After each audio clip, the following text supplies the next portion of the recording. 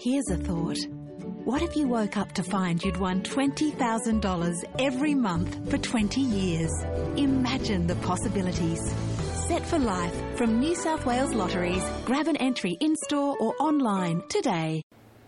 Yesterday, the football world was shocked by the news of the plane crash in Colombia that claimed the lives of 76 people, including the players and staff of the Brazilian club Chapecoense. On behalf of the Brisbane Football Review, we pass on our deepest condolences to all the families, friends and all those who have been affected by this disaster. Know that the entire football community worldwide are united in your grief.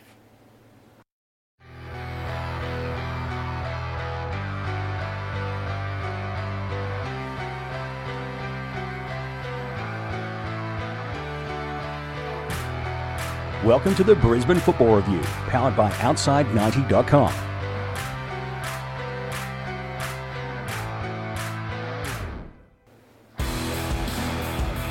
It's now 3 straight draws for the Brisbane Roar to back up their 3 straight wins, with Jamie McLaren putting off-field distractions to one side to score his 3rd goal of the season on Friday night against the Wanderers. Welcome to the Stephen Island, Episode 9 of the Brisbane Football Review, here in the Switch 1197 studios for the Outside 90 Fan Network. I'm James Coughlin here to host, and I'm joined in studio this week by 2 keen-eyed football observers in Scott Owen and Adam Pace. Guys, how are we? Good, James. How are you? Pretty good. Adam? Yeah, pretty good. Obviously, the news from yesterday sort of put a bit of damper on it, but now, like I said, it is what it is. Yeah, we should echo Adam's sentiment at the top of the show as well. Thank you for reading that, Adam. And yeah, it's unfortunate news, but we're going to try and power through. And we all made it to the studio in one piece, so it was just a huge storm that we had to get through to get here. Just a little bit, yeah. Recording a little bit later than usual. My bad. Well, technically the bad of every car on the road, which I think is pretty much everyone in Brisbane right now. Well, you said it, not me. Yeah. All right, so let's get into segment 1, the A-League review. As mentioned at the top, it's now 3 straight draws for John Aloisi's side, with the Roar and Western Sydney Wanderers playing out a 1-1 draw on Friday night. McLaren made it 1-0 in the 18th minute from the penalty spot before Junpai Kusakami earned Western Sydney a point they undoubtedly deserved with his first goal in the A-League. I've asked you this question a few times now, but Adam, was this a point gained or a point lost? Look, I think it was actually a point gained. Wanderers sort of have been on a roll for a while as far as they're not getting the results, but they're sort of putting it in as far as the play goes. And I guess this is a danger game for the Roar as such. So to get a point on the road is always handy. Look, given our poor away record recently, 1 point's better than sort of all 3 lost. Yeah, I agree. I think this is a point gain. Just based on the flow of the game, I thought the Wanderers controlled fast parts of it, and really the Roar had limited chances. I think we were lucky to get the point in the end, actually, if you really want to be honest about it. I did come away thinking, God, that could have very easily gotten out of control, much like the last time they visited Western Sydney. Was it Santalab who missed on the goal line and had other chances as well? I mean, they really should have won the game, and that's the perspective that they would have as well. Yeah, I definitely think from a Wanderers point of view, ask most of their fans, I'd definitely say it's sort of 2 points lost on their part. Would you say they were the Wanderers were the better side?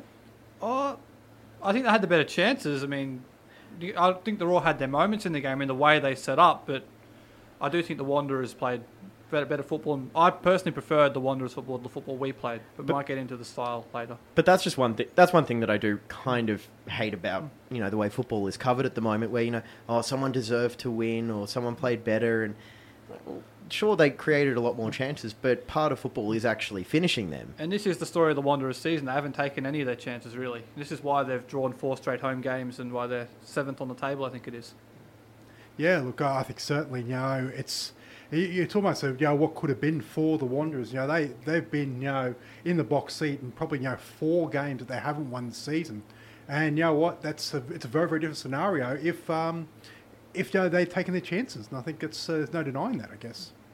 Oh, actually, before we get into the specifics, I actually had a fun viewing experience on Friday night watching that game. It was my first time watching SBS all season for a Raw game. And I was watching it up the coast with my niece and nephews. Hello, Zach and Jess. I'm sure your attention spans haven't run out already. But, in between trying to explain to them that, the Raw are trying to kick to the right side of the screen or something, it was actually a pretty good game. So you explained it well then? Not really, no. I had my sister and my fiancé both sitting there going, they don't understand that they're 8 and 5. Well, you can't be a coach, James. Come on. Yeah, I know. It's a good thing I don't do that for a day job. All right, so squads came out. Big 3 changes to the Raw side, and the big thing was Manuel Arana finally getting his start. Were you surprised with that? I was a bit, actually. I thought, even though he's he's sort of got the pedigree and the sort of class, if you believe, to the reputation he come with, to be to be a sort of a starter in the A-League. He hasn't really sort of shown much to suggest that. So I reckon it might be a bit of a gamble that may have, I wouldn't say it's backfired, but I don't think it came off as well as you'd hope. If he'd scored the goal in the first half, it would have been a masterstroke, really. I thought he did okay. I mean, he was at fault for the goal at part, not tracking Clisby, but I thought he did okay for a first start. I was surprised he got the start, but he did okay with it. Yeah, I'm probably going to be a little bit more critical here. And I thought he was anonymous at times in that game, did perhaps get marked out. So was the entire Raw attacking third for most of the game. But yeah, that's true. Well, one player that did make an impact was Jamie McLaren. He won the penalty. First of all, was it a correct call? Well, that was an assist from Arana to the penalty, but anyway. Yeah. I thought it was a questionable one, but I would have given it. I thought he made contact. It was clumsy from, it's a goalkeeper, not Redmayne. Tyson? Tyson, yeah. I thought he was clumsy. It's a penalty. Look, I think the standard is simply, whether well, like it or not, soft or not. At the end of the day, if that's a foul anywhere else on the pitch, it happens in the box, it's a penalty. There's no doubt. Like I said, even though McLaren looked sort of nowhere near scoring, he was sort of way. Look, at the end of the day, Jared Tyson's clumsiness in that, he had to be punished for it. So correct call in my opinion. And it was a really good penalty from McLaren as well. Emphatic finish. I do sometimes admit to going into the quagmire of internet debate and whatnot, but Be careful with that. Yeah, no, I love hearing people trying to modify the rules to try and justify why it wasn't a penalty or something. But at the end of the day, Tyson took McLaren out. Yeah. What more can you say about that? The referee saw it's a penalty. Yeah. And he did see it. And I suppose, given the way some of the things have gone this season, it is nice that the referee made a tough call and actually got it right. Oh, you said that. Yep. Now, the hero of the day for me was up the other end of the pitch, Michael Theo, who pulled off a whole bunch of just stunning saves to keep the Roar in it. Surely this puts an end to the goalkeeper debate. I think so. I mean, I thought it put an end to it last week from the Sydney performance, but that 10 saves, was it? 10 saves? Something like that, yeah. I mean, that was a sensational performance from Michael Theo. He's getting back to his best. I'm not sure he's quite there yet, but if he keeps going on this rate, he'll absolutely be back to his best, and I think Jamie Young might have to get used to that reserve goalkeeper spot. And it's not a bad backup to have, it's a good option to have. Oh, I think barring injury, Theo is the number one. That's the end of story. It's, like I said, he's proven it, time again. And yeah, I think for Jamie Young, he just has to wait. I think for his opportunity. Well, of course, Theo's the number one. That's the number he's got on his jersey. I thought about making that joke, but it's okay. I'm the host. I'm allowed to do this. So, overall, what do you think about the way the Raw performed? We've seen, I'd say, a fairly defensive setup. I don't want to call it negative because they still are, getting forward and attacking quite. Would you like me to call it negative for you, James? Go for it. Okay. No, I thought we're seeing a definite shift between the Raw of previous years and this year. I mean, we've gone from that dominant possession-based side to the last month we've played counter-attacking football, and I think it's working to a degree because you look at McLaren, Tommy Orr, Arana, they've all got pace in behind, but I just think we're not creating enough chances from it to win games. We're getting one chance basically each game. And if you're going to get a 1-0, you've got to be able to hold on to it, and we're not capable of holding teams out to a clean sheet at the moment. So I think we might need to revert back to that dominant style of play to create more opportunities. But just thinking back to the second half of that Sydney FC game, they created plenty of chances. It was the problem with finishing. That's probably the one time in the last month we have gone to that way.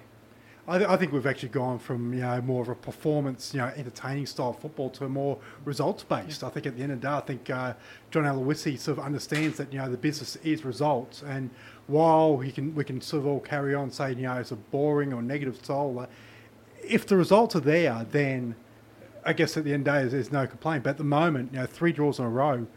Look, something's got to change, and maybe coming home.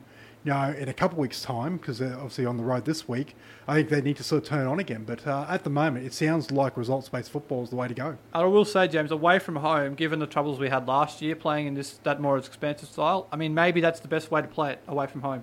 I think that might be right. It's just, as a fan, I suppose, you did just say it was a results-based thing, but 3 straight draws, I don't know if that's necessarily the right results. I would have liked to have seen them maybe try and get 1 win, especially in the home games, or in the home game against Sydney FC. Well, I'm sure they were trying, but there was a time in a bygone era, James, where a former manager was the final straw sacked for a performance similar to what we saw on Friday night. Yeah. In a bygone era, long, long time ago.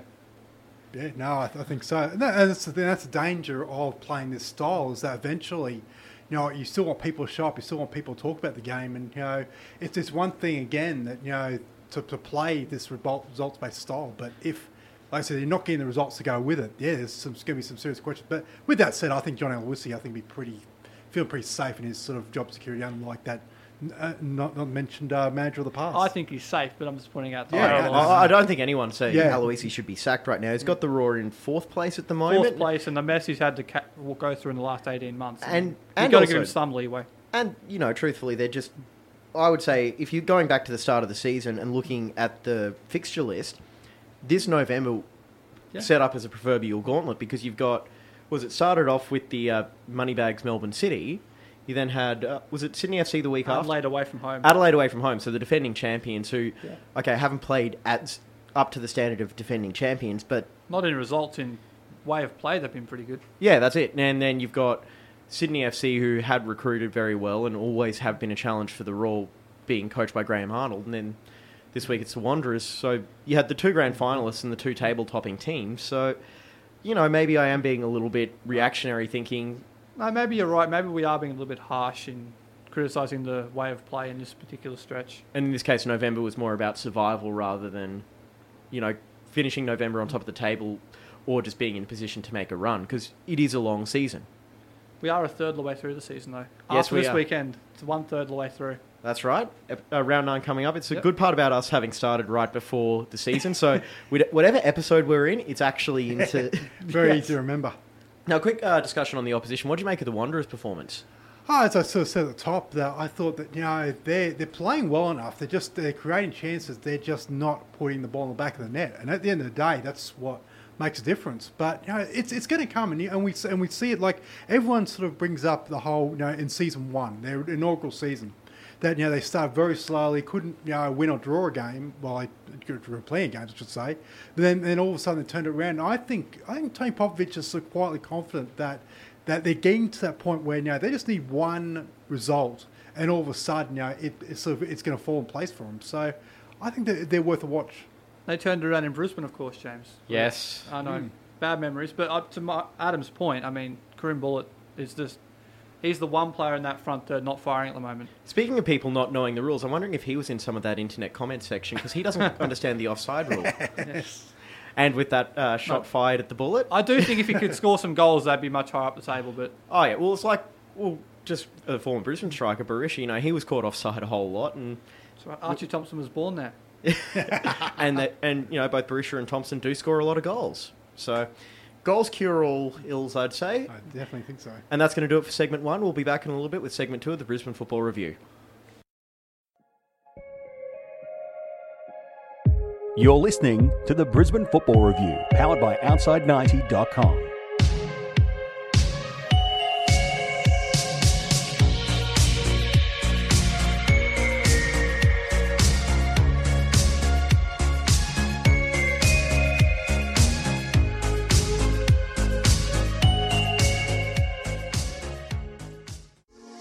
Welcome back. It's the Brisbane Football Review, powered by Outside90.com.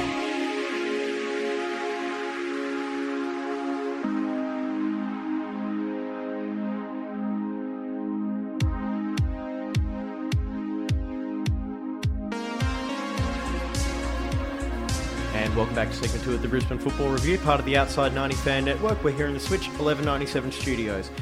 Let's start off with the A-League recap from the other non-Brisbane games.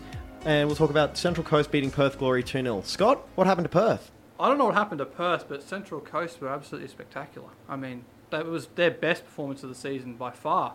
I mean, at home, they're actually not too bad in truth, but, I mean, they controlled that game. I mean, Perth really didn't have any chance of winning the game, and I don't think they have any complaints either. They were thoroughly outplayed by the better team on the day. Do you think Paul Ocon's persistence is starting to pay off? I was going to say, I think Paul Ocon sort of made a few people, myself included, look a bit silly. They're sort of ranting sort of early in the season, but they really put together the Mariners. I'm certainly not saying that they're anywhere near where they need to be at the moment, but that is a very, very good step forward in the right direction, especially if they can put those performances at home. They're going to be a thorn in the side to a few sides that have higher aspirations. I was going to ask you about your comments about Paul Ocon. Oh, no, I like it. Yeah, well, sometimes they just play quite well, and that happens in football. On to Melbourne Victory beating Newcastle 2-0 again. Victory recovering nicely from a slow start here. Yeah, Victory started off very poorly with their loss to Melbourne City in round 2, but since then they've actually done pretty well. I mean, this performance against Newcastle, I know Newcastle are decimated with injuries, but I mean... Yeah, I may have said Newcastle were going to win before looking at their injury list. Whoops! Yes. Ian Fife is somehow back in the A-League. Who knew?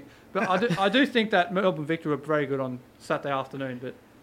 I think for a team that a 14-day break they're coming off, they weren't too bad again. Like I said, I think Victory are starting to turn a corner, and they're going to be right in this if all goes well and sort of stays as is. And they still got Beister, is it, the German, to come into the side fully as well. So they've got some weapons up their sleeve. Well, he's going to have to beat out Marco Rojas, who basically turned the game on its head. It was 2 quick goals from him, and all of a sudden Melbourne Victory were home and hosed. Now we've got Sydney FC, Adelaide United, and that's pretty much everything that happened in that game. No, I found this pretty good, interesting game, actually, to be honest with you. Really? Yeah, well, I mean, this is the first time someone's really troubled Sydney, and Sydney's played poorly. So I don't know if it's Arnold's comments about we're going to be the Invincibles or the preparation for FFA Cup or a bad day or what, but I thought Adelaide were really unlucky not to win this game at the end of the day, in truth. I think it was the performance that was due for Adelaide. They're too good a team on paper to be served 2 points after 8 weeks or 7 weeks, 3 after 8, and we knew it was coming. But Sydney were if that's Exhibit A of having your eyes on a bigger prize, that was it from Sydney because they were poor. And with Adelaide, the round coming up is the round where they started their big run last year. So if they're turning a corner now, teams might want to. Maybe this is the turning point for Adelaide. And also it was good to see Enrique back as well. Yeah, that's. I think every Brisbane fan will be happy to see Enrique back. Melbourne City 2-1 over Wellington Phoenix. Adam? Yeah, well, another game where I think you can tell Melbourne City were, again, they were thinking about Wednesday night. It was another game that was, had referee controversy all over it. The Fornaroli penalty, so big debate on that. But, Melbourne City got the points. Wellington feel pretty aggrieved on part, so they lost the plot, discipline-wise, and they sort of were their own worst enemies in the end. And Melbourne City move up to second. Controversy in the A-League? Never, James. It's never happened before. Well, one of those perfect timing moments, outside 90s, Dom Favada was talking about how Ivan Franjic would be a viable option for the Socceroos at right back. I echoed him, and I think within 30 seconds of me posting that on Twitter, he gave away the penalty. Well, he's got to get past future Socceroo Ryan Grant anyway, if you believe some of the media. Ryan. What about Jack Hingett? Oh, yeah, I wouldn't mind seeing Hingett get a go as well. Franjic and Hingett, like the old Brisbane Roar 13-14 team. All right, so that's going to do it for our A-League recap. We're going to go on to some of the news that's going on from around the league. Confederations Cup draw, that came out Sunday morning. In Ange Postecoglou, I don't know what he's done to annoy the FIFA drawing gods, but something's not going well. Australia have been placed in Group B. I don't know how to have Group C with two It would be options. quite a cheap being a Group C. Yeah, it would probably be like the 2006 Italy team and 2002 Brazil. Group C is just all the countries who never made it. Well, it is FIFA. Anything's possible. So Group B, alongside world champions Germany, South American champions Chile, two teams that we haven't had a lot of luck against in the past. Never played them before. In tournaments, at least. And then the 2017 African Cup of Nations winner to be determined. Yes, so that's going to happen in January, February. Yes. Yeah. I mean, we've never played Chile or Germany before, have we? I'm trying to forget the last time they played Germany in a tournament. Actually, listening to some of the comments, I think Joachim Low is planning on bringing a experimental squad to this tournament because of the burnout of some of his experienced players. So maybe drawing Germany might not have been the worst thing in the world. Having said that, you're playing them first up in the group. Yep. So that's never good because they demolished teams in the first time they play in tournaments.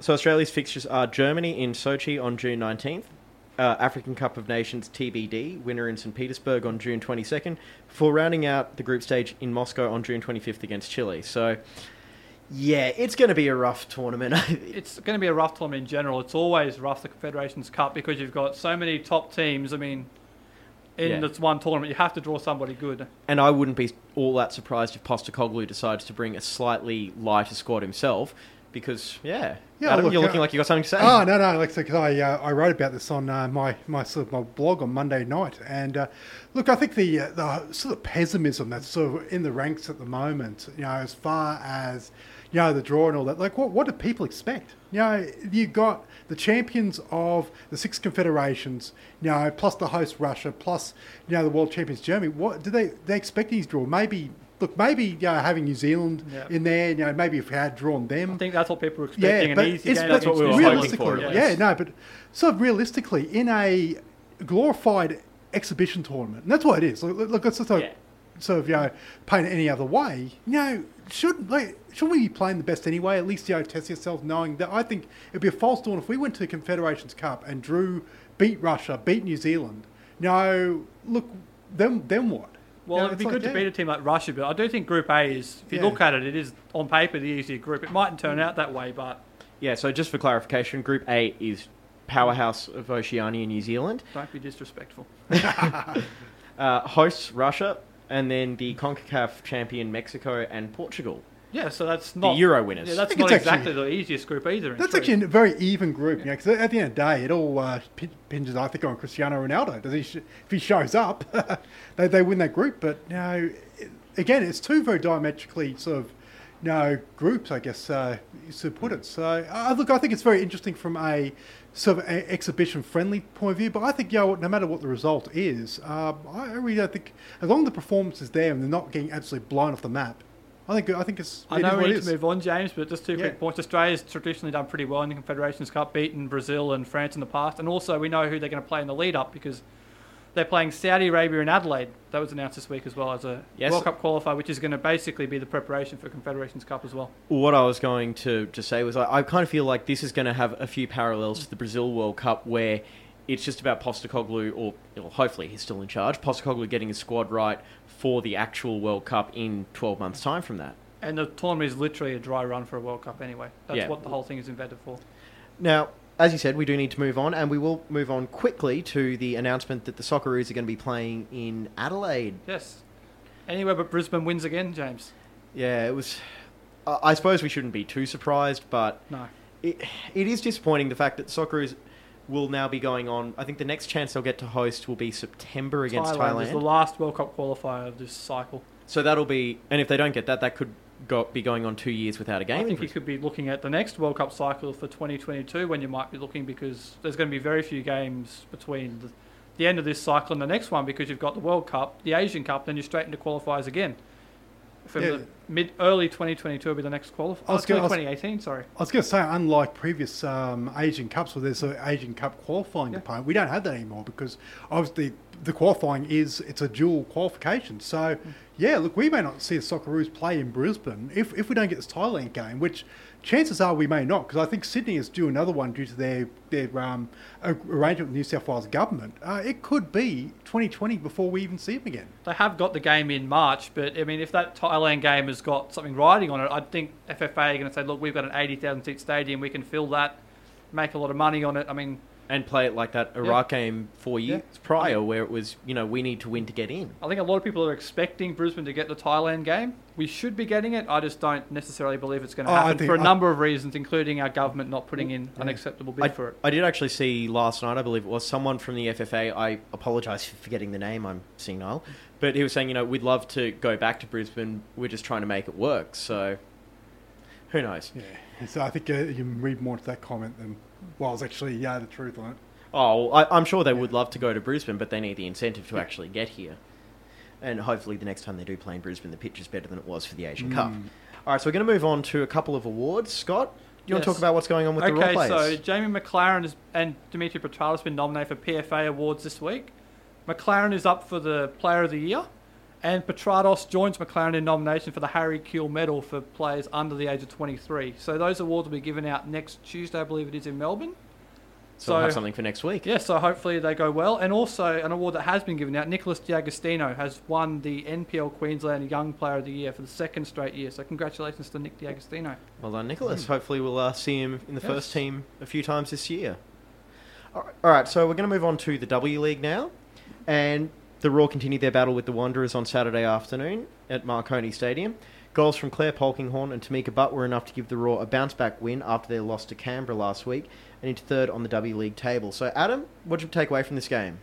What I took away from the women's game Twitter feed was that, look, we took the chances when they came. Apparently, Western Sydney did sort of challenge, but we held on, which I think, again, a clean sheet is a good thing. And look, as I say, I think the women are a real shot at being, in amongst as far as finals. I think Melbourne City is still the best women's team in the league by a good way. But I think our girls will be there. I think they're going to be there and abouts. And they proved that at the weekend against Melbourne Victory in their derby. But I did see highlights of the Brisbane and West Sydney game on the W League Facebook page. The ball from Emily Gielnik, I think it was, for that goal was just phenomenal. It looked like a game with an absolute bucket load of chances. It's just the Raw took theirs and West Sydney were incapable of taking theirs.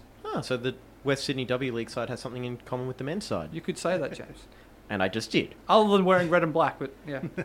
All right, so some of the other results from around the league. Canberra 5-2 over Newcastle. City won the Melbourne Derby 3-0, so I think that makes it, 7-1 on aggregate? Sydney FC beat Adelaide 2-0. They belted them in the Youth League Derby too, but anyway, go on. Oh yeah, I forgot about that. Thanks for making me look stupid on it. Well, that's what I'm here for. I thought it was for hitting me after last week. Anyway, and then Perth Glory played bye. Yeah. So another weekend at home for Perth, of course. The National Youth League, the Raw had the first of 2 bye rounds this week, and despite that, they still remain second on the Conference A table, although they're now 5 points behind Melbourne City with the game in hand. So, and they play Melbourne City this weekend as well, so that's absolutely crucial that they win that game. If they have any designs on qualifying for the grand final, they can't go further behind Melbourne City here. I thought there was a whole lot of positives come from the Youth League side this weekend. Yeah. No injuries, nothing major to come about it, and I'll shut up now. Outstanding, James. So some of the other results: City 1-0 over Perth. Victory went down to Adelaide 4-1. This weekend we've got the W League and National Youth League fixtures out at Redcliffe. And they're both playing Melbourne City. The Youth League is Saturday, is that correct, yes, Scott? Youth League is Saturday at 2 o'clock, and I think the W League is Sunday at 4 o'clock. Because having them back-to-back would be just too easy. Yeah, they didn't really think that through, did they? I know. And especially because they're playing the same team, so it's not like you've got 2 teams flying in from different points. Just send the W League and the Youth League on the same flight. We'll get to the A League as well. They're playing Melbourne City as well. It's just in Melbourne. Yeah. Anyway. So that's going to do it for segment 2. I think we're going to move on with segment 3 and debut our mailbag after this. This is Brisbane Football Review.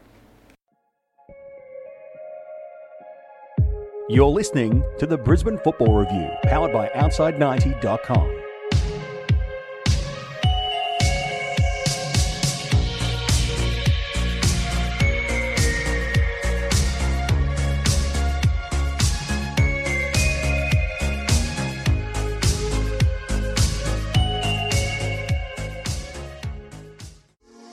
Welcome back. It's the Brisbane Football Review, powered by Outside90.com.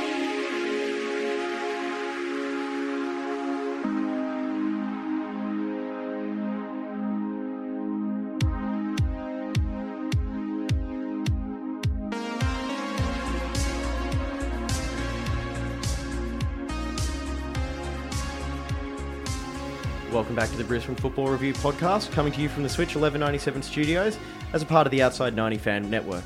So, after much build-up and hype in my mind, we have the first edition of our mailbag, a concept unique to our show that has never been used in radio or podcasting. And we're copywriting it.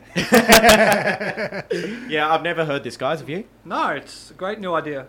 Yes. It's a great idea, Adam, you came up with in your head. No, it's mine, is it? Yeah. Oh, good. They're not throwing me under the bus for once. All right, so our first question comes from Stephen via email, who asks whether or not we think Jamie Maclaren will wind up staying or going. So before we get into this, a bit of background. The story really kicked off just after we wrapped recording last week, just for our luck. Representative of the striker bringing contract negotiations into the media and suggesting that the Raw's offer is insulting. So the response from Aloisi was somewhat ruthless, telling the striker that if money is the number one priority, he may need to head elsewhere to get it. So let's get back to Stephen's questions. Do we see Maclaren going in either January or at the end of the season? And if so, which Melbourne club will pick up his signature? He's from Melbourne, so you never know. But in January, I don't think he's going anywhere. I think this side is set up to function with Jamie Maclaren in that role. And if he goes, I think it's a massive loss for Brisbane Raw. At the end of the season, I mean, who knows? You never know what kind of overseas interest he's going to get. I mean, it could be a good offer in Europe, a big offer in Asia. And if an A-League club does offer him marquee money, I mean, you never know what's going to happen. But I really hope he stays because he's been fantastic for Brisbane Raw and this side is built for him to flourish. I do worry if he goes in January because I think we saw earlier this year what happens to the team when he's not in there. Absolutely. And, you know, this is a team built for him playing up the top of the formation. And He went away with the under-23s in January, and the results dipped terribly in that couple of weeks. I thought that was just because I moved out of Brisbane for a little while. Possibly, but Adam? Look, I honestly think he may have gone in January. I think at the end of the day, it all depends on where they're really at as far as negotiations, where as far as, if there's any real truth to, the money that's been thrown around and sort of the interest is there. But I think, the club also may be also thinking, what, he may be worth, a bit of money. Would they try and shop him a little bit? Especially if a big, money bags Chinese club coming along and offer him probably money that's probably over what he's really worth. But look, it's a really interesting situation. I personally find really sort of I wouldn't say, I'm trying to find the right words to describe. It's really uncomfortable sort of hearing a young player's future being played out in the media in such a way. And I think Pay Dominguez, his agent's a lot to answer for. And I know Mark Rudin on the Match of Saturday really sort of put the nails to him about that. And look, I agree with Mark Rudin. I think it's a horrible way for this to play. And I think he's gone. I think one way or another, I don't think he'll be here. Come October next year. Yeah. But, it's a circus, James. I mean, the stuff we've seen in the media the last week from the agent. There was also another radio show on Monday which went around brandishing figures that he's been rejected and all this other stuff. It's an absolute shambles what's going on, and I think these negotiations should be held in private, not in the public domain. Yeah, to be honest with you, it's been I do like seeing the teams that say, we're not going to negotiate through the media. So the agent then goes to the media and they say, all right, well, your stuff, get out. But the Raw do have a problem here because they can't offer him a marquee contract to match, say, the West Sydney offer, which is supposed to be on the way if you believe certain media outlets. But because you've got Brett Holman, who's being promoted to a marquee deal next year, so and is Tommy Orr. So unless one of those two moves on, or you can find a way to bring their offer back into the salary cap, you've got to fit McLaren into your salary cap, and you've also got to squeeze Thomas Broich in if he stays, Matt Mackay if he stays. It's not going to be a simple... Just keeping the squad together. It's going to be very difficult, And for me, the big wild card in all of this is China, because we're hearing all these stories about how these cashed-up Chinese clubs are going to come in and try and raid Australia, because they see it as, a veritable smorgasbord of talent that they can come in and use to prop up their league. And it's not just going to be with McLaren where this is an issue. Petratus is out of contract at the end of the year, so is Luke De Vere. And Tommy Orr will have 18 months on his deal to go in January, so maybe he will look to go as well. I mean, they're going to face this issue a lot in the next 12 months, Brisbane Roar. It'll be very difficult to see them keeping all these players as much as we hope they do, because they're very important. Just correct me if I'm wrong. I thought I read something from the PFA saying that apparently there's 150 A-League players out of contract at the end of the season. It wouldn't surprise me. It is going to be a bull market as far as free agency, and whatnot. Like a lot of these sides that we're seeing, these squads we're seeing, they're going to be almost unrecognisable next season unless some of these clubs start signing at frenetic pace. So it wouldn't surprise me if a few of them have been re-signed and those haven't been announced yet. But I think the market opens on the 1st of December. I know it's 6 months. From the end of your contract, you can negotiate. It depends if they end in May or June. But we're coming to that point where negotiations can begin publicly with other clubs. And this is, we saw that happen with Borussia a few years ago. But this is something that a little bit of 2 + 2 = 5 logic from me. New TV deal kicks in next year, doesn't it? So I'm wondering how many of these contracts were set to end at that, at the end of this year for the potential raised salary cap. Well, they got to wait for the new CBA deal to kick in whenever they redo that before the salary cap goes up. But if there's more money coming in from the TV, or is it a set amount that they get put aside? I think it's a set amount, but they'll probably have some negotiations in the next few years with the PFA, and no doubt the PFA will be saying, well, we want an increased salary cap, and that'll be when you'd want to have salary cap space. But with the victory with the Borussia thing, I thought that was a disgrace too. Well, yeah, that's revisionist history, but they forced Brisbane's hand there to announce that when they weren't ready to announce it, and I think that's... And also Borussia getting sent off, I think it was like 2 or 3 times in the next month after he announced that he was moving. Nothing like trying to unsettle the title rival, which Brisbane and Victory were at the time. Yeah, and it's only the Victory who would ever do that. Barcelona would never do that to anybody. I'm going right for the top there. All right, so thanks for that question, Stephen. We're going to move on to the next one from Neil, who made what I thought was a very interesting observation about the team's conditioning. Doesn't look like it's been up to previous standards from the past couple of years. I do kind of agree with him, but it does raise the debate topic of whether or not the team needs to be firing on all cylinders yet. Scott, what did you take away from this? I know they've changed their fitness staff over the last 12 to 18 months when Aloisi came in. But it's a really interesting question. Is it fitness or is it the style of play that's resulting in this? And the other thing is, are they holding something back for a busy second half of the year with Asian Champions League in mind? That's something else you have to consider at the moment as well. I was going to say it's probably, I was thinking sort of agree with you on the latter, though. I think it's a lot, I think the way teams prepare these days, their fitness regimes and whatnot, I think it's changed, with the advent of the FFA Cup. Obviously, we used to see in the past, clubs in pre-season playing 12, 13, 14, pre-season. They're which I think we as fans actually miss a bit. But I think also as well the Champions League campaign as well, be it one, maybe two games, group stage, who knows? I think that maybe the way the fitness regime is run, I think it may be time to peak, maybe the back end of this season, into the next calendar year. So it's an interesting one. I think, that's always been the way, trying to peak in May. But I do think, to Adam's point, the pre-season has changed dramatically. You think when Ange Postecoglou was here, they were playing 12 pre-season games locally, like the local grounds, plus the A-League opposition they had to play. I mean, it's 15, 16 games in pre-season. They're playing pretty much every week for 4 months in pre-season to add in. And that's completely changed now because you've got FFA Cup in there as well and Champions League as well. I mean, it's a different way of doing things. And for me, there's nothing wrong with the team trying to round themselves into fitness because, in a European league where it's first past the post or whatever, you can afford to get off to a strong start, peter off a little bit and, to sort of glide home. But with the way the A-League set up, with the champions being the winners of the grand final, you do want to be playing your best football come the end of the season. And just quickly, I'll let Adam speak. To your point about Sydney FC, when the Raw game 2 weeks ago, the Raw ran over them in the second half, particularly late in that half as well. So I do think fitness might not be the biggest issue at the moment. Yeah. Well, I have noticed a couple of players like... I know it's probably because he's getting old, but Thomas Broich always seems to be running out of steam after an hour or so. It could just be because he's getting old and he's been beaten up by A-League defenders for 6 years now. I think Thomas Broich.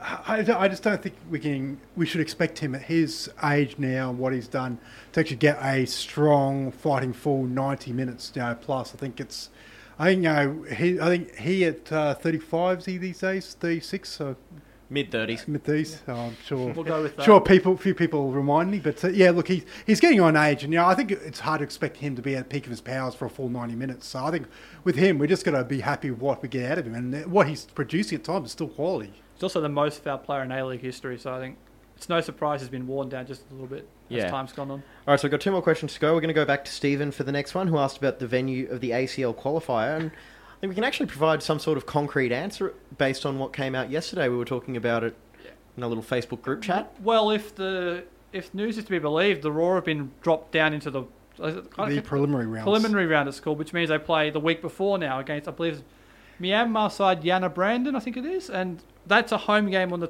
31st of January, which I believe lines up perfectly with Suncorp Stadium. No fixture, so they'll have a home fixture there, but the game Stephen's referring to, the week after, February 7th, is now likely to be overseas in China. Because we were saying Shanghai. Shenhua, I believe. Shanghai Shenhua. So yeah, I believe it's going to be then. So that alleviates all the problems the Raw were having finding a venue, if this is to be believed. Because the rankings have changed in the AFC. So it's still to be clarified a little bit, but it sounds like basically it's been the Raw have to play an extra game to get into the group stage, but the trade-off is that game can now be at Suncorp Stadium.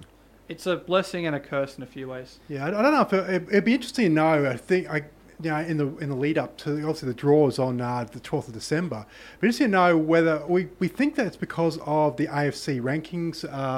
The allocations now have actually dropped Australia into 4th in the Eastern Zone, which means that our spots have been reduced to 2 group stages and 1 preliminary round, which with China now actually getting, who used to actually have 1 team in that preliminary round, are now up into the playoffs. So we swapped with China basically is what's happened, isn't it? Yeah. Pretty much, yeah. And are these determined by national teams or club performances? I think once upon a time it used to be national teams plus as a percentage, but now I think it's all club, which we've actually seen now Hong Kong, and we'll talk about it in some previous weeks, and now actually have a direct berth into the group stage. So basically, we can blame every Australian side that hasn't taken the Champions League seriously. I'm looking at you, Melbourne Victory. Well, you can. Also, with the Hong Kong thing, that's now been resolved. Eastern, who were dropping out last week, are back in, and Kitchee is in the preliminary round, which the Roar are also in. So that's basically back to where it should have been in the first place. So pretty much the Brisbane Roar, for those keen-eyed, they've actually been watching the sort of the AFC Champions League sort of in the last couple of weeks. So have gone from being in the group stage to now actually being in what is round 2. So we've gone from group stage to now we're 2 games away. So and it's going to be tough. I think very tough now for us to knock over Shanghai Shenhua in Shanghai. I think it's going to be mission impossible, and it might even be a case of almost a why bother sort of approach. So, well, we thought that about Urawa last time we were in it. We picked up a win there, but this is with Demba Ba, Freddie Guarin, the former Inter midfielder, and I believe that has hired Gus Poyet to be their manager. So this is a team with a big budget. But they will be top in quality players early in Asian pre-season, football. won't they? They will be. So That February might be- 7th, that's probably the best factor for the Raw. that They're might in be the season X factor, I think, is that they're going to be an early pre-season. And look, I think that's for Australian sides in general in the Champions. That's where we need to strike is early because Was it Adelaide who played a Chinese team last year in the qualifier? yeah, Shandong Lueng. And Yunnan. Shandong overran them anyway, so it Yeah. may not be as big a factor as we think. Well, just a quick touch on that fixture list. So Saturday, the 28th of January, they've got home against Western Sydney. Yep. They'll have the midweek qualifier, hypothetically. Yep.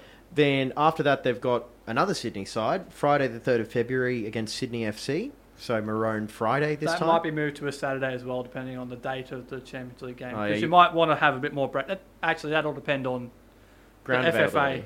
as well. And I suppose ground availability, Yeah, because that's if the Rugby 10s are taking it over on Saturday the 4th, they might just say, no. The good news is that NRL is actually there in Auckland for the Nines that weekend. So I think at least NRL won't be an issue. But I'm not sure if anyone's seen the Super Rugby draw, which is also their tendency. Dare say it'd start after the tennis Yeah. tournament, but they also after the Shanghai game, Which the would Roar be are down in on that. Melbourne for the play of the city on Saturday night, I believe. I So actually wouldn't mind going down to that game, but now I'm a little bit hesitant because it's going to be like we could wind up seeing a few of the guys like D'Agostino playing in that one, and I'll have to wait and see what happens. I think the group stage does it start straight after that as well, Yeah, I think early it's February. So that could be late February. I think That could be a really hectic month. I know for the there's Roar. back-to-back group stage games. I think at the end of February and March. So because I know it overlaps with the UEFA Champions League as well, like their round of 16 knockout games. So I just remember having the Raw on the Wednesday night and then Arsenal Thursday morning and a very sleepy Thursday night afterwards. Well, hopefully, if the Raw gets through against Shanghai, they have a free week in between to freshen up. Because if it goes midweek, 3 weeks in a row, they're going to be exhausted. Now, we've got a late question coming in from Adam about the news that's come out today. What's your question, Adam? hey, what's me? I answer and I Sorry, it had to ask happen. The first time someone had to happen. Yeah, so he was asking for an update about what's going on with the Brisbane Strikers reportedly being Who? the other Brisbane side, I'm not aware of another Brisbane side, but go ahead. potentially being the now leading candidate for A-League expansion. So what's happened with that? Okay, so Brisbane Strikers announced their intention to bid for a licence a couple of weeks ago now, with Miriam Bleiberg as the front of the bid. And in the last week and a half, the Western Pride have also said, well, we'd like to have a bid as well out in that Western Corridor area. And the two are seemingly merging together at the moment. I'm not sure how that's going to work, because the Strikers are either playing at Perry Park or at Suncorp or wherever they work it out. They keep changing their mind every 5 minutes. They change their mind. And you're talking about Ipswich or Springfield, the Western Corridor. I think it's an interesting mix. I think it can work, but the Strikers are going to have to actually up base and go out there to make it work. Because there's definitely a supporter base out there. If you take from you said Toowong out through Logan, potentially out Ipswich, Toowoomba as well, there's a huge basin of people there. They can make it work, but they've got to get it right between the two of them. I'm just thinking that they're realistically, find a space to build the stadium, let's just say Springfield, and then they have, a game or two in Ipswich, one in Toowoomba, one in Logan. That's, a good way to try and conquer a specific Far region. better idea than just the Brisbane Strikers coming in and playing at Suncorp Stadium with a couple thousand people, to be honest. It's Yes. more likely to get some long-term support than that. The West Brisbane Strikers pride. Sounds good. something like that. Look as well. It might be a bit of a power play from Ipswich Mayor Paul Pasali as well. Like they've been for years, been clamouring for a new stadium. So maybe using the A-League, sort of expansion hysteria at the moment, he may be able to get a new stadium in Springfield or an expansion North Ipswich Reserve. So it's at the moment. Look, I'm very outspoken as far as if I think about Brisbane Strikers alone. I don't think it'll work because simply it will destroy the market. The market, won't Yeah, they'll cannibalise the market. But look, I actually think that if this whole plan of merging or having a cooperation with Western Pride, I think that area sorely needs a national representation. Something I think that it could work. I think we may have to put up with a year or two of that second team playing at Suncorp while that new stadium is built. But I think as long as identity of that is the Western Corridor, I think it can work. And I'd rather see, to be honest, a second A-League team here in sort of the Brisbane area than down Tasmania or another team in Melbourne or Sydney. So I'm all for it. I think it'll end up happening because I think it's a market of the league. They want two teams in. But 2 quick points. With the Ipswich area, they might want an NRL team more based on their demographics, so it may not work that way. But it could work in conjunction. And also, they'll probably play most of their games out that way, but their bigger games, maybe against Sydney FC or West Sydney and the derbies, they'll probably play those at Suncorp as well for maximising of the crowd. But I think it's a definite possibility of working. It's far better than what the two bids would have been separate. Yeah, I think it's actually a pretty sane idea, which from Miron, good to hear. He has one every 5 years, roughly. All right, so thank you to everyone that participated in our debut mailbag effort. I think that actually went quite well. Adam, what did you want to say about that? So if you enjoyed that and you want to send a statement or send a question or tell us how wrong we are about something or how right we are. I'm never wrong. And we're never right, so it's good. That's true, yeah. But anyway, if you want to get in contact with us, you go to the Raw Review Facebook page and press the send email button that we've set up, or you can get us on the mailbag in the traditional way at brisbanerawreview@gmail.com. Yep. That's good. And we'll answer all the good questions that you send us. And you're not going to do anything with the bad ones? Well, I was going to let you decide what to do with them, but...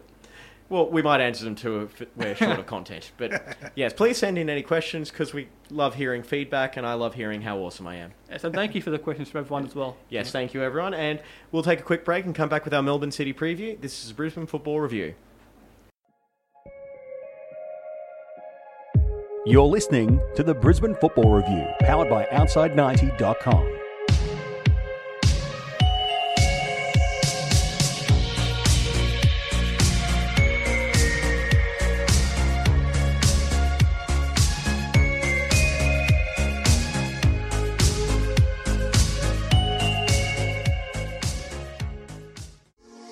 Welcome back. It's the Brisbane Football Review, powered by Outside90.com.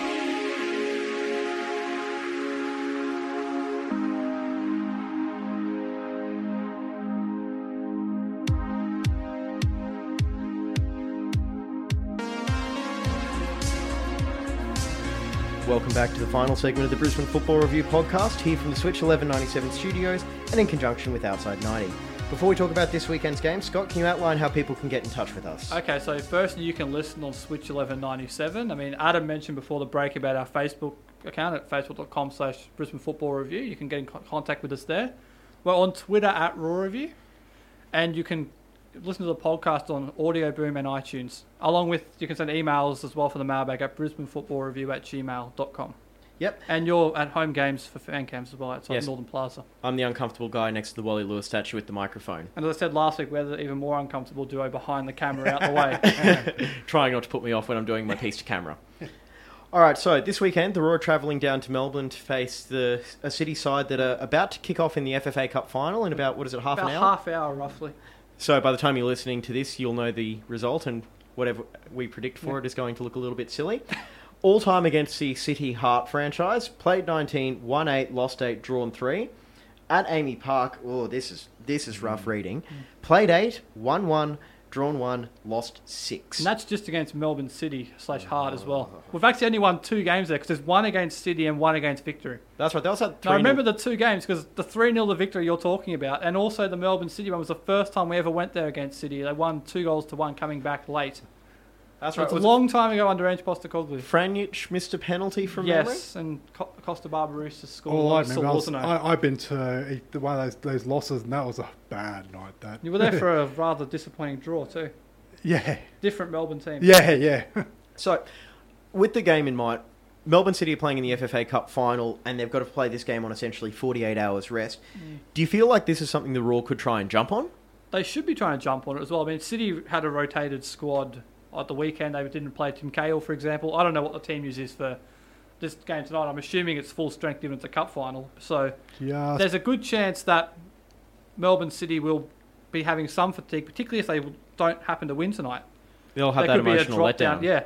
Just checking on Facebook that the Melbourne City look like a full strength.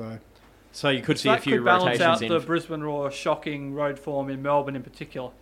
Well, I wouldn't be surprised to see the Roar try and go at them early. Maybe if they're a little bit heavy-legged, the players that are backing up.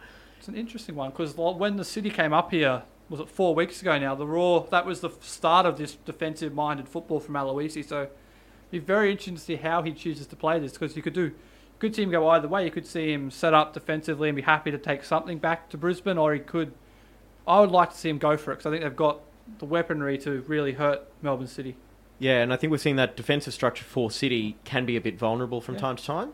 I think so. I actually agree. I think with especially with the short turnaround for City, I think go hard at them early, stretch them out, run at them. I think and then if it doesn't work after half an hour, then maybe start thinking about containing it. Maybe a point may be good enough against the team that's running second on the ladder at the moment. But I really think first half an hour we need to go after it and sort of really go after them more than anything. This is the battle for second of the weekend. One of these two sides will be in second. Yeah, this time next week. For me, I kind of feel like this is where the Raw have to stop the draws coming. They just need to. This is where they need to show what sort of a team they are, and I honestly think they are a championship quality team when they want to be. Well, not when they want to be. Well, like on their day, they are a championship quality team, and this is a game where they've got a potentially vulnerable opponent, and they can step up and really take advantage of that. And they've really got to turn this road form thing around as well, because you can't guarantee home finals every year.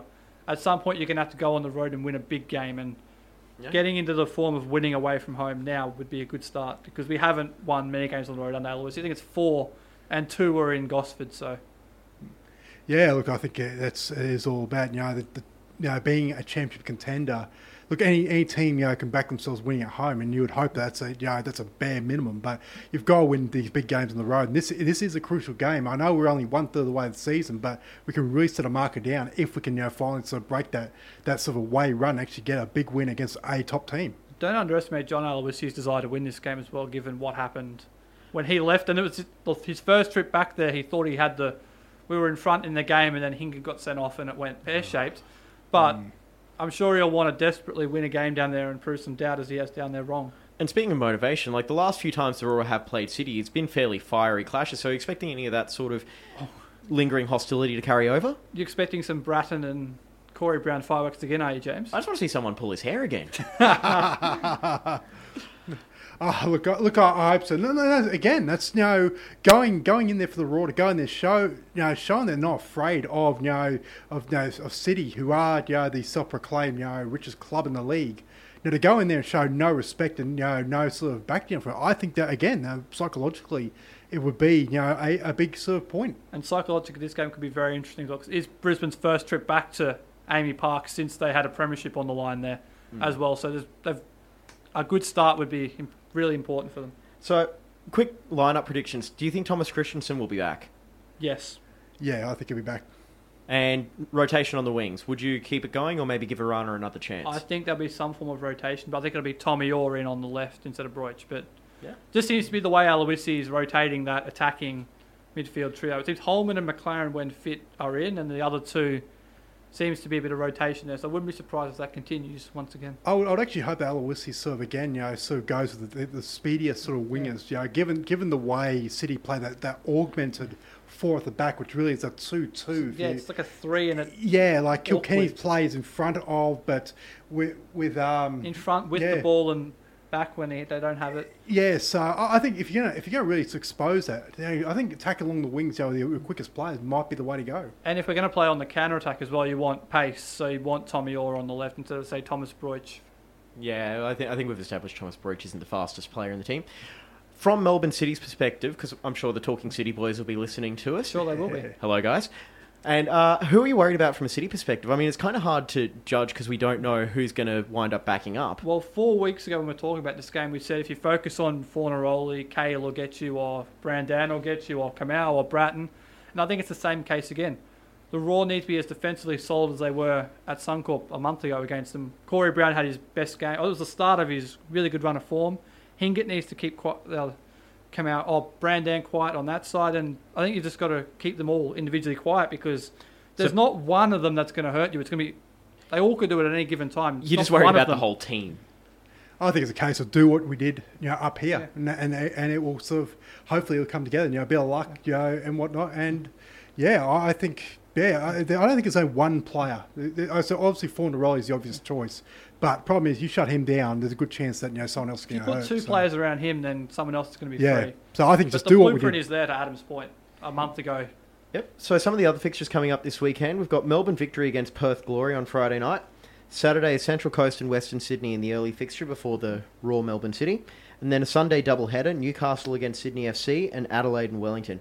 Boy, how annoyed do you think City are that they've got 2 days and Sydney have got 4 coming off tonight's FFA Cup final? Oh, I'm sure that they'd be... I'm sure they won't have any issues, I guess. They're at home for 3 games. I mean, come on. All right, so we're going to go into predictions now just to wrap up. We're going to start off with the FFA Cup final. I think it's got $14.5 million of talent on the pitch tonight, or the price of your average Premier League bench warmer. I've been saving that one up all day. I'm glad I got a good reaction. So, what are your predictions for the FFA Cup final tonight? I think Sydney 1-0. I'll say City 2-1. I'm going to say City in penalties, and everyone in Sydney is going to say we need to scrap the penalty. Can Cahill miss a penalty in that instance, please? Yeah, we'll call it like a 2-1, couple of saves. All right, so... predictions from around the A-League. What are you looking for? It's an interesting round of fixtures. I'm looking at Saturday, actually, Central Coast and Western Sydney.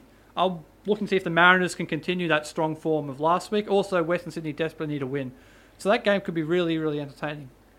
I'm going for a sort of more obscure one. I think the game on Sunday at Coopers between Adelaide and Wellington, I think it's D-Day for both these clubs, and I think desperation brings out funny things, especially 1/3 of the season. And Adelaide's run needs to start here. If they've got any desire of defending that championship or even getting close to it, it has to start here. So I think they'll come out well, and I think it might be surprisingly a very good game. I think also like Wellington are a decent attacking side. So, and to Adam's point, this was the round last year where Adelaide did start that run with a nondescript win at home against Perth.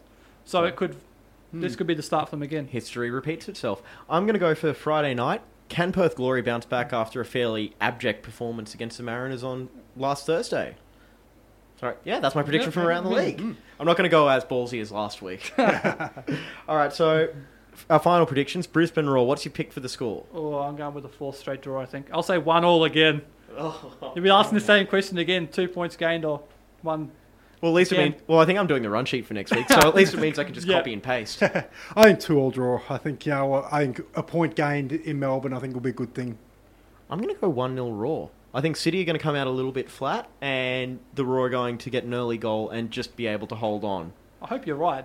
Well, we're talking about history repeating itself, so that'll pretty much be what happened at Suncorp a month ago. A rare win in Melbourne. I'm a little bit surprised that these two teams are going to be playing each other, a month again, but we can get into that on next week's show. Guys, thanks for your time. James, no see you again. Yep, and we will be back again on the Brisbane Football Review. Enjoy the football this weekend. We'll see you next time.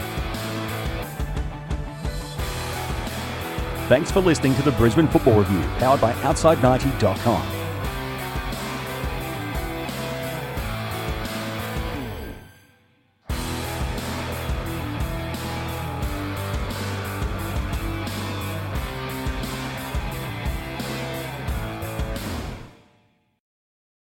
Here's a thought. What if you woke up to find you'd won $20,000 every month for 20 years? Imagine the possibilities. Set for life from New South Wales Lotteries. Grab an entry in-store or online today.